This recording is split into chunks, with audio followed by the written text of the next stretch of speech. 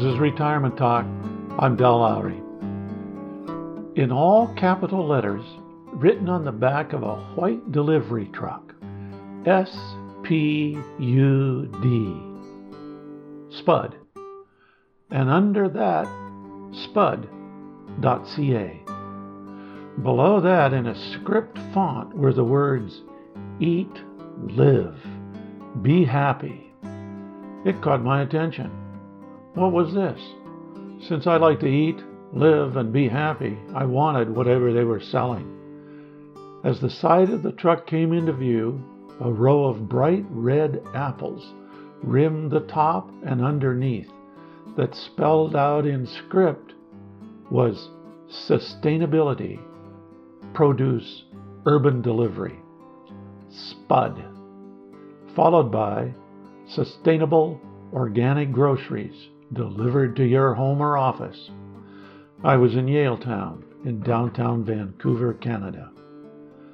Sustainable produce. We've all heard that lately. I guess it is just produce that can be grown locally. There's a real push on for that sort of thing the past few years. I think of that every morning when I taste the delicious juice from an orange or grapefruit.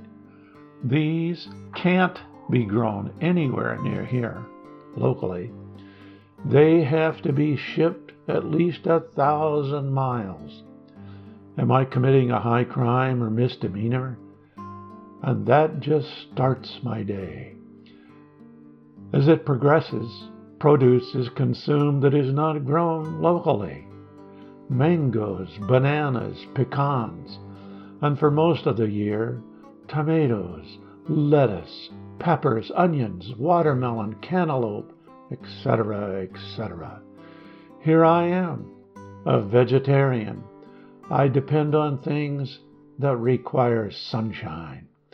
I live in a rainy part of the world. No matter, it is unconscionable to think of living without chocolate or coffee. Should I feel guilty? Some people would probably say so. I don't. I've read all sorts of stuff that tells me that it is very wise to trade across distances for much of what we eat or consume one way or the other. It is supposedly much more environmentally efficient to grow many types of food where they grow with only an assist from Mother Nature. No heated buildings, no fertilizer, no chemicals. Less energy is used to just ship something across the country or ocean. I have never run the numbers, but I accept the conclusions as reasonable. These are quite the times in which we live. My mother and father never heard of sustainable organic produce. They just ate what they raised on the small acreage on which we lived. We did buy some things at the local grocery store, but it wasn't much. There was a lot of canning in the summer, and even a barrel full of salted meat in the cellar for winter months. I guess this was sustainable, organic living, without intent or thought. It was natural or normal. We never thought of it as healthy living, and it wasn't. The diet was rich with sugar, cream, and rich desserts.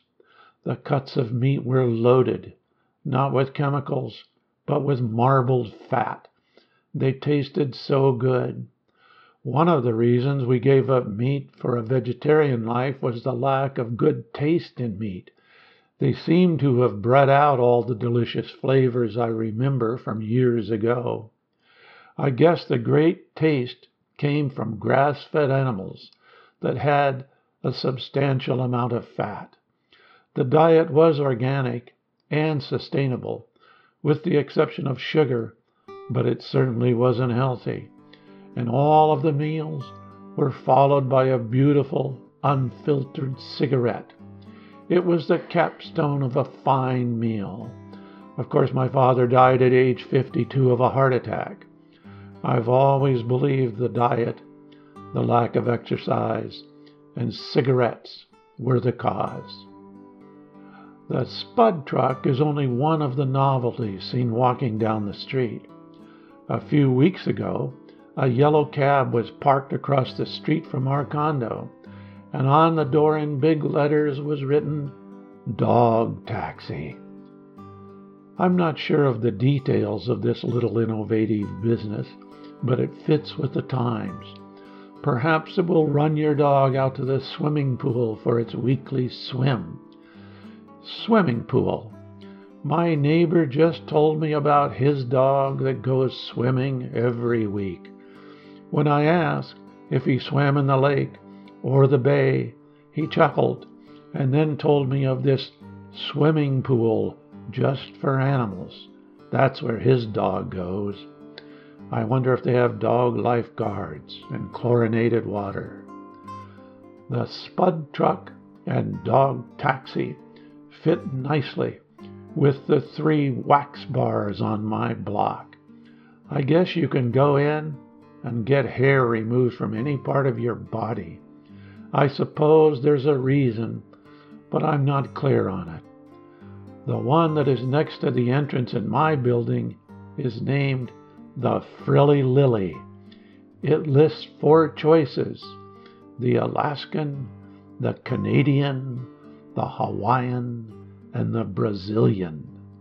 The names are all listed under a painting of a pair of women's panties that keep getting skimpier and skimpier. Those are some of the things I love about our days in the city. You don't have to go far to feel like an explorer. There's more novelty and more surprises waiting just around the corner. It is this daily discovery that keeps me smiling. I might not call the Spud truck the Dog Taxi or enter the wax bars, but they certainly contribute to making my life more interesting. Retirement opens a whole new world for exploration. We just need to get out. This is Retirement Talk.